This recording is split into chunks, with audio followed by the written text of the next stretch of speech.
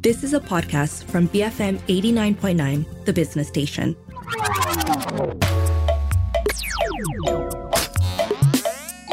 Hi, I'm Hanif Baharudin and you're tuned into GG Well Played, BFM's video game show. As always, we're a bit late to the party, but better late than never. Coming up, the review of The Legend of Zelda, Tears of the Kingdom. But before that, here's a recap of some of the biggest news in the world of gaming with Ovnil Ting and Daryl Ong. Alright, thank you, Hanif. Let's start with the bad news for the industry this week, specifically all the way at Epic Games. It just came out that the makers of Fortnite and Unreal Engine are laying off 16% of their workforce, which is around 830 employees. The CEO, Tim Sweeney, stated in an open letter to their employees that the company has spent way more money than it earns and concluded that the layoffs are the only way to stabilize the company's finances. Now, here's the silver lining for those affected. Epic Games is making sure they are well taken care of. Severance packages that include 6 months of pay and healthcare are on the table. Plus, they are giving a helping hand with stock options, making it easier for employees to cash in later on. It's also worth noting that most of the layoffs are from the non-core development teams, though having said that, Epic's Mediatonic, the studio behind Fall Guys, is badly affected by it. Epic Games isn't stopping there with their austerity measures, although they also cut costs by freezing hiring and spending on marketing. Despite doing all this though, they're still banking on their pivot towards the metaverse, albeit via their flagship game, Fortnite. They're shifting their focus to build a foundation for their games in this new digital world, but through Fortnite. Bandcamp, an online music platform that the company acquired in mid-2022, is also being sold to Songtrader, a music licensing platform, while Super Awesome, a kid-friendly developer that Epic bought back in 2020, is being restructured. Some parts of Super Awesome will be independent, while others will be with Epic. While these moves may help Epic Games financially, they still have some challenges. Fortnite is still not available on the Apple App Store and Google Play Store, which affects their income. They've also faced substantial penalties from the FTC and are dealing with legal battles, but despite these hurdles, Epic Games is optimistic about the future thanks to Fortnite and the Unreal Engine. The company says that it will not cut any funding for its core businesses and will continue to invest in games with Fortnite first-party development as well as Fortnite creator ecosystem. Right, moving on. Big news from PlayStation. Jim Ryan, the president and CEO of PlayStation Sony Interactive Entertainment, will be stepping down in March next year. And what is the reason? Well, he's been finding it tough to juggle his life in the UK and his job over in the US. He's also been with Sony Interactive since 1994, even before the first PlayStation hit the scene, and he has played a massive role in shaping the company, especially in Europe. His tenure saw the launch of the PlayStation 5, which was of course a big deal. Sure, there were some hiccups due to the pandemic causing component shortages, but they managed to crank up production and meet the demand eventually. In fact, by the first quarter of 2023, they shipped a whopping 3.3 million PlayStation 5 units, making a total of 41.7 million consoles sold. And that's really no small feat. No small feat indeed. So what's next for SIE? Well, from 1st April next year onwards, Hiroki Todoki will be stepping in as the interim CEO of the company. He's already got a lot on his plate as the president, the COO and the CFO of the Sony Group Corporation, but now he's taking the reins to help define what's next for PlayStation. Plus, he's on the lookout for the next leader of the company. It's a change of guard in the world of gaming, so what's next for PlayStation? We have to wait and see. Okay, up next for fans of the FIFA games, we have some sad news from Electronic Arts. They've pulled all their FIFA titles from digital stores like Steam and console shops, so basically you won't be able to buy brand new copies of older FIFA games. Ooh, this change coincides with the arrival of EA Sports FC24, but don't worry too much, you can still play some of these games if you're subscribed to EA Play, their subscription service, and if you've already bought a FIFA game digitally, you can still download it. It's unclear why EA decided to do this, however, it's likely related to licensing issues. Last year, EA and FIFA ended their long-standing partnership in the FIFA series. EA has rebranded to EA Sports FCs, so it seems that the FIFA name will continue to pop up in gaming, not just EA-made titles. Who's going to be the next developer for the FIFA licensed football game? And can it still compete with EA Sports FC? Well, only time will tell. Well, last but not least, a very quick update on the esports front at the Asian Games. Our Dota team is bringing back the bronze medal today in the event after the team defeated Kyrgyzstan 2-0 in the Dota 2 third place playoff. This is our second medal in esports after the silver that we won via Arena of Valor last week. Congratulations to the Malaysian contingent, and that's all we have for you today. Back to you, Hanif. Thank you very much, Ofnil and Daryl.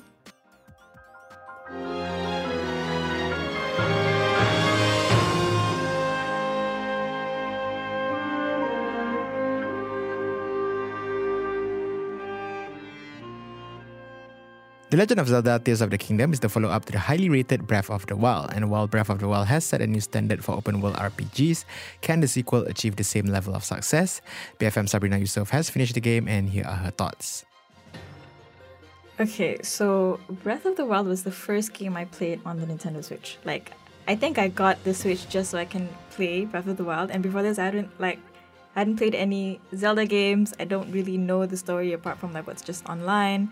I've seen gameplays of it, but like I've never experienced like the whole series at all.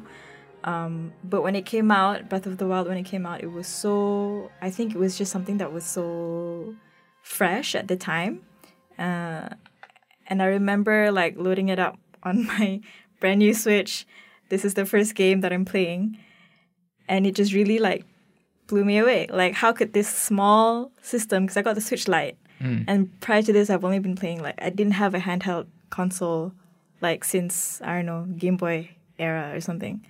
But then I got the Switch, and then I was playing Breath of the Wild on it for the first time, and it really blew my mind how this can exist in such a small system. Because it was pretty, it was fun, and it was so beautiful. Like, even though it's still the cartoony graphics, which I appreciate, I don't think everything has to be, like, hyper realistic for it. I don't think graphics need to be hyper realistic for it to look good, for it to look beautiful. And I think like Breath of the Wild, I feel did that very well. So it was really, I felt it was kind of hard. It would be kind of hard for Tears of the Kingdom to live up to that sort of, I guess, reputation. I mean, I guess this applies to a lot of sequels in general. When the first game or like the first thing of anything is really, really good, then it's kind of hard for the sequel to live up to it. But I think for Tears of the Kingdom, it did, like, people still have only good things to say about it. I think it's still a brilliant game. But there's still that, feeling of like, it's just not the same as the first one. Or maybe, you know, like, I can't help but feel a bit like, okay, it's all right. It's not a bad game. It's not boring. But I think the first one really, like, really ensnared me in the game. Then the second one is just like, okay, now it's just kind of like an extension of the first game rather than something that is good on its own, I feel. Were you happy when you found out that they are going to do a continuation of Breath of the Wild, essentially a sequel to Breath of the Wild? Considering that I think when it comes to the Legend of Zelda series, they tend to create a new iteration of a game, right? I think, I don't know, I might be wrong here, but if I'm not mistaken, this is probably the first time that they're actually continuing, you know, or they're doing a follow-up to you know, a version of a game, right? For Legend of Zelda, usually they'll tend to create a different iteration of the Legend of Zelda series, but this one is a direct continuation, like a sequel of sorts to Breath of the Wild, right? So when you found out that, okay, the new Legend of Zelda game is going to be a direct continuation of Breath of the Wild, like, what were your thoughts then? I was really excited. I was really looking forward to it because, you know, like, I really enjoyed the first game and I'm like, okay, now I can have more of it. And there's like new stuff and I'm excited to see the new stuff that they're going to put in this new game. And they did. There's like a whole other 3 layers of the world to explore. So you have like the Hyrule map of everything on the surface. And then there's like a depths level where you can go and explore the depths of Hyrule, which is like this huge cavern with these monsters. And then you have the sky level, which is like all these floating islands with its own shrines and its own puzzles and own little things and stuff like that. So that was cool. And there was a whole new set of powers that they have in the second game as well, which is very, very different from the first one. I am probably like, I don't know if I'm the minority here, but I do feel like I like the first game's powers better only because I'm not just that good. I'm not good at utilizing the powers in Tears of the Kingdom because it's very like sandbox-y, I would feel. Like you're really free to build whatever you want with these new powers. You can build like a plane or a raft or like some weird contraption that can fight for you and things like that, or you can build like a fishing ship kind of thing, and it's crazy like to see what people come up with. But for me, like, it's just, I feel like it's wasted on me because I don't have that drive to sort of like create stuff. So the whole time with the whole fusing ability to create things, I'm always like trying to figure out the fastest way or the least time consuming way to do it because I'm bored at it. I'm bored of it sometimes. And it's like really, I feel like it's like wasted on me because I'm not that kind of like, I don't really like create stuff. I just want to have fun in the game, but like not in that way. Just want to like get to the next thing. Yeah.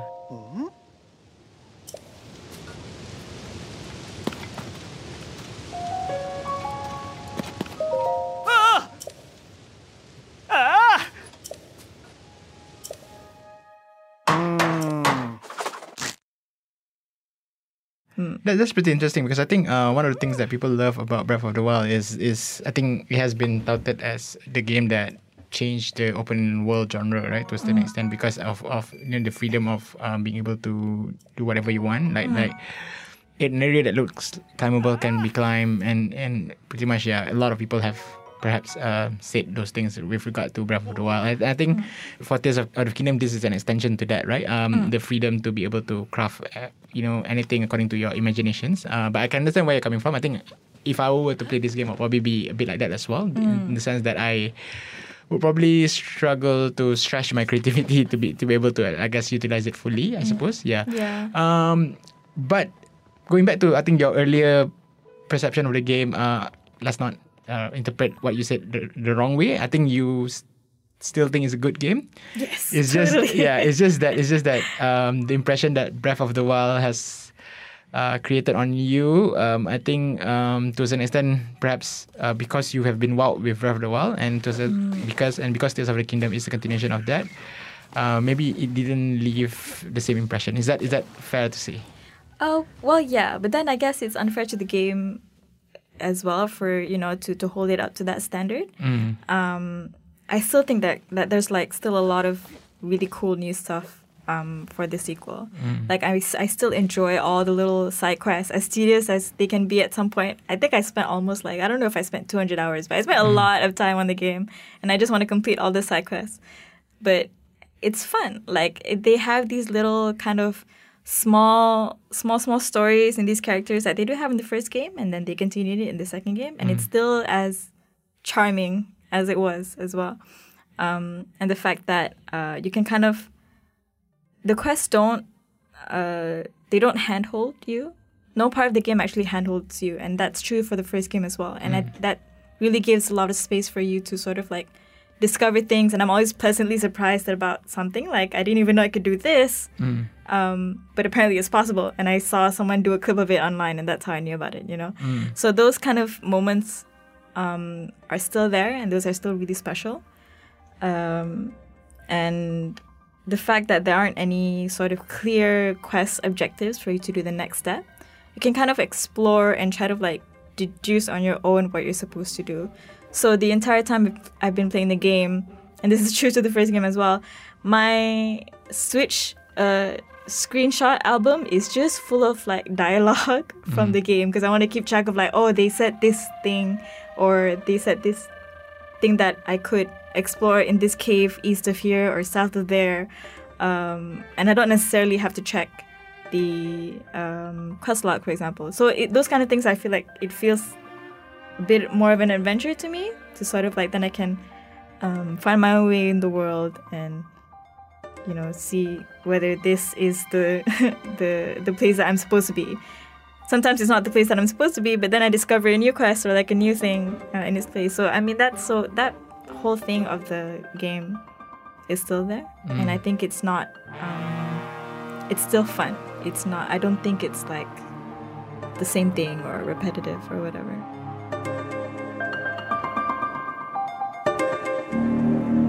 That was Sabrina Yusof sharing her thoughts on The Legend of Zelda Tears of the Kingdom. Let's take a short break. More after this. Stay tuned. This is GG Well Played on BFM 89.9.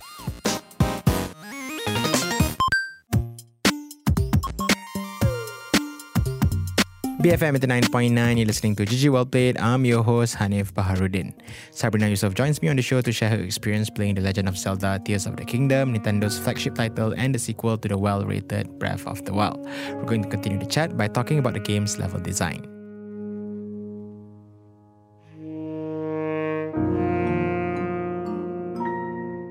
I would like to think that the different layers of areas that you can explore, I mean the depths, to a certain extent also, it's a game changer in terms of, I guess, making the sequel more expensive, right? Yeah, so you're basically kind of like doubling, tripling sort of the surface area that you can explore.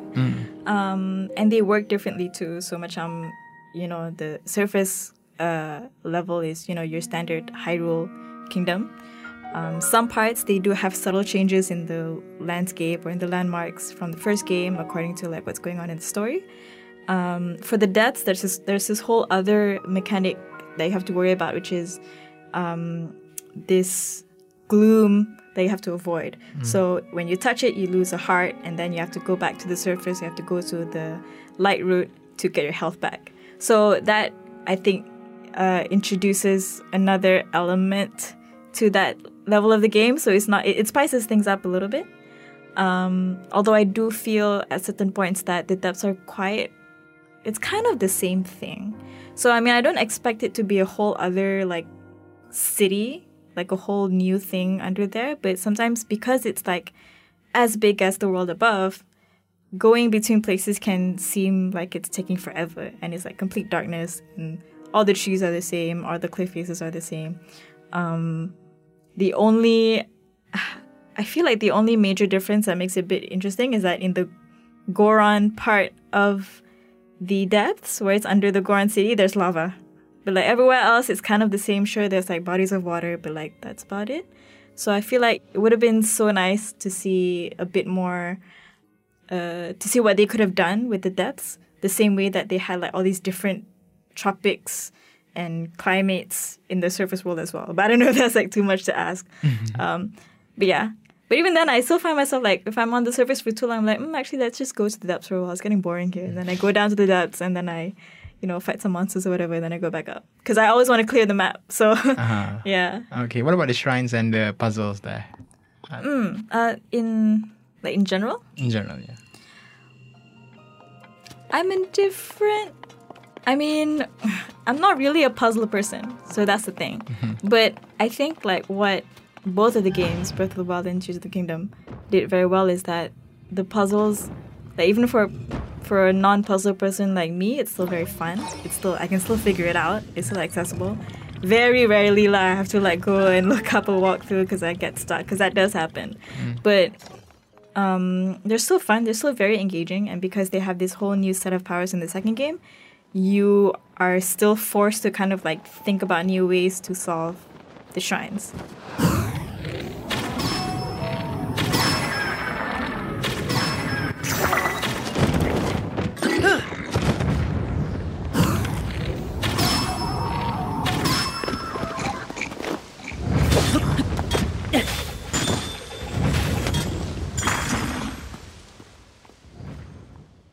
What about the combat mechanics? Yeah, I think a minor complaint among a lot of gamers for Breath of the Wild is the fact that your weapons are not really, long lasting. But it's part of the charm of the game.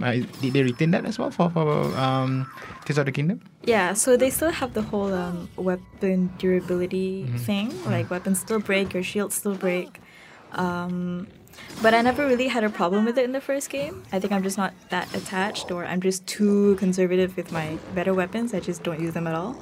But for the second game, it's like, because they have this new power, this fuse power, where you can fuse items to your weapons to make them stronger, I think that really made a lot of the combat more it made it easier, I feel.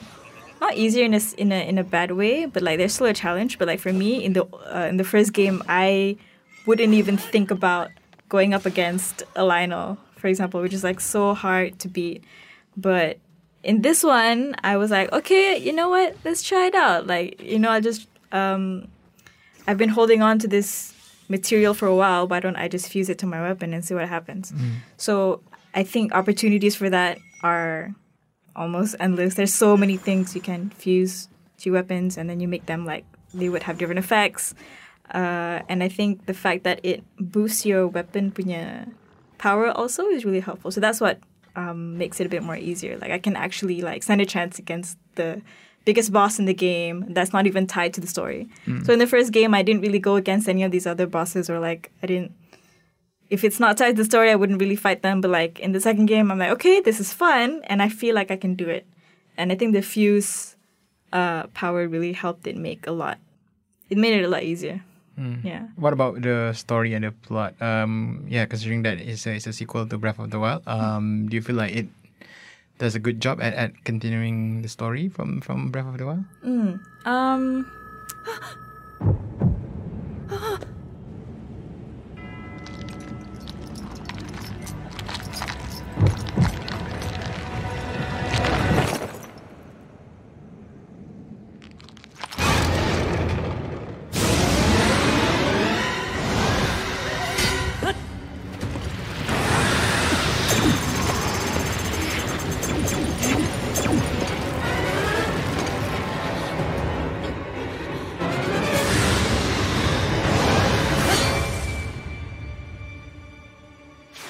It's still kind of, well, okay. I don't know about all the other Zelda games, but it still kind of follows that same formula. Like, okay, Link has to save the princess. Good. I think that's a very essential part of the whole series. But it's still sort of like, the structure is the same. I go to this one region, I finish this one boss, I recruit a companion, there's a cutscene, and then I come back, and then I do this other region, I do the same thing again. And the thing about Tears of the Kingdom is that at the end of each boss of that region, when you recruit that companion, it's the same cutscene, except it's a different like shot or close-up, depending on whose companion or whose region it is. So I feel like I feel like that's a bit like, seriously? I think you guys can pay writers to do something a bit different. But so you have to do that like 4 or 5 times to again and again, just for the main story. So if I were to start playing Tears of the Kingdom or even Breath of the Wild and just like ignore all the other side quests and just do the main plot quests, it would be really boring. And I know that's not what the game is made for, but I feel like there should be a little bit of color in the main storyline as well. And I don't think that's like present. I wish they could have done more for that than all this other like equally cool stuff in the game, but like the story also deserves that growth as well. And I don't think it's there. Let's talk about the performance of the game. And considering that, I think it's ambitious. It's an open world game. It tries its best to push the hardware limitations of the Switch. It's been years since the Switch was first released, right? So I think Breath of the Wild managed well. It runs well enough on Switch. I think a lot of people, you yourself just now you told us that you were pretty impressed by it. What about Tears of the Kingdom? Were there any performance issues when it comes to running on Switch? Considering that I think I've heard stories about how there were some frame rate drops here and there. Did you experience any of this? No. So I haven't really. I want to say that maybe it could load a bit faster, but I don't know if that's just my attention span or if it's the hardware. But so far, no. Like so far, it's been pretty smooth. Like it's very pleasant to play in terms of like performance. To me, I feel. I've been playing it on the OLED Switch. Yes, yeah. So far, it's been alright. So yeah, let's wrap up. Overall, do you think that it has the same impact as Breath of the Wild with regard to, I guess, changing the landscape of how open world games are perceived these days, or even like taking it up a notch? It doesn't necessarily have to have the same impact. Yeah, but maybe to a certain extent elevate the conversation a lot more, right? And because I mean, we can compare it with other games that have been released this year, but I think just judging by being a sequel to Breath of the Wild and how perhaps impactful Breath of the Wild was when it first came out. Do you think that Tears of the Kingdom also managed to I guess meet that standard, that bar, I suppose? I think in its own way it does. Like I mean, as I said, like I guess it's a bit unfair to completely like hold it up to the same standard as the first game, because like no one has ever experienced the first game, right? So it came out as something like so life-changing, or at least for me it was really cool. But overall, like, it's still a very fun game to play. I still like spent, I don't know, I'm pretty sure I spent at least 200 hours on it. It feels like a long time, but I spent a lot of time on it. It was fun, and I think it just kept me wanting to explore more of what the game has for me. And all the other small quests, like even like if you want this special armor set, I didn't know I was gonna get a special armor set. I was just following the quest, and then I'm rewarded with this cool thing that I can use. So small things like that. And in terms of like the whole genre of open world games, I feel like I wish more games can sort of go in the direction of like these two games, Tears of the Kingdom and Breath of the Wild, only because it can be really overwhelming to start an open world game. There's a lot that goes on. There's a lot of things you have to learn. But for games like Tears of the Kingdom, it's a lot still, but it's still accessible. You can still sort of take your time with it. You can still there's not like a million things you have to digest when you talk to a character. Sometimes you'll talk to them, they'll like say something menial, but other times they'll have like flavor text that you can sort of, capture or whatever, and figure out later. So I think it's a nice way to, I guess, explore the world in that sense. Like, it's just not so overwhelming, I feel. Yeah. All right.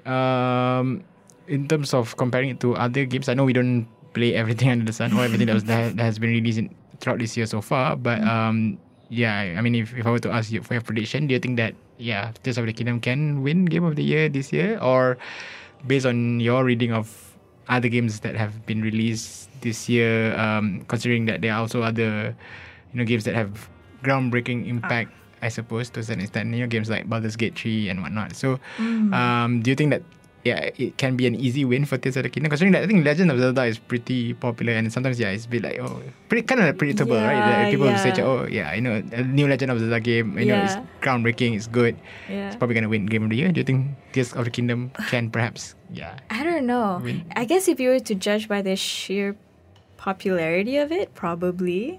But I don't know what other games came out this year. I'm also not so. Well, I mean, the most recent one is probably Baldur's Gate 3. Gate 3. So there's that. But there are also other games this year that perhaps have gotten a lot of good reception, I suppose, to a certain extent.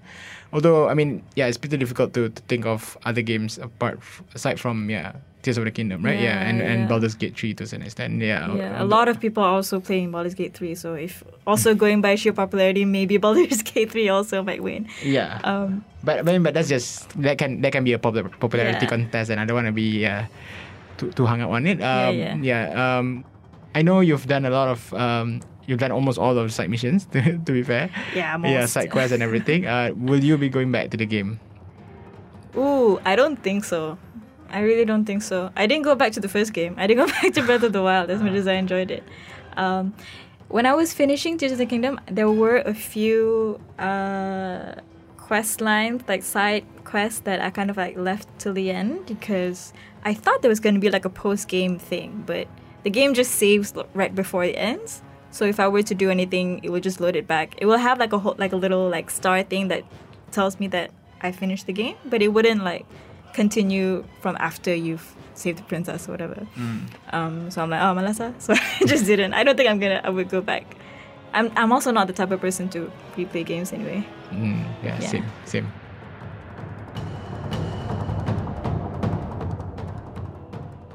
You're tuned into GG Well Played, and that was BFM's Sabrina Yusof talking about Nintendo's The Legend of Zelda Tears of the Kingdom.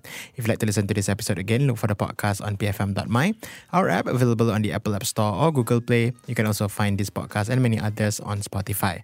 Do share your thoughts and the games that you play via our email, ggwp@bfm.my. Don't forget to also follow the station on Twitter @BFM Radio. My name is Hanif Baharuddin. Thanks for joining us. Game on, and please take care. This has been GG Well Played. You have been listening to a podcast from BFM 89.9, the business station. For more stories of the same kind, download the BFM app.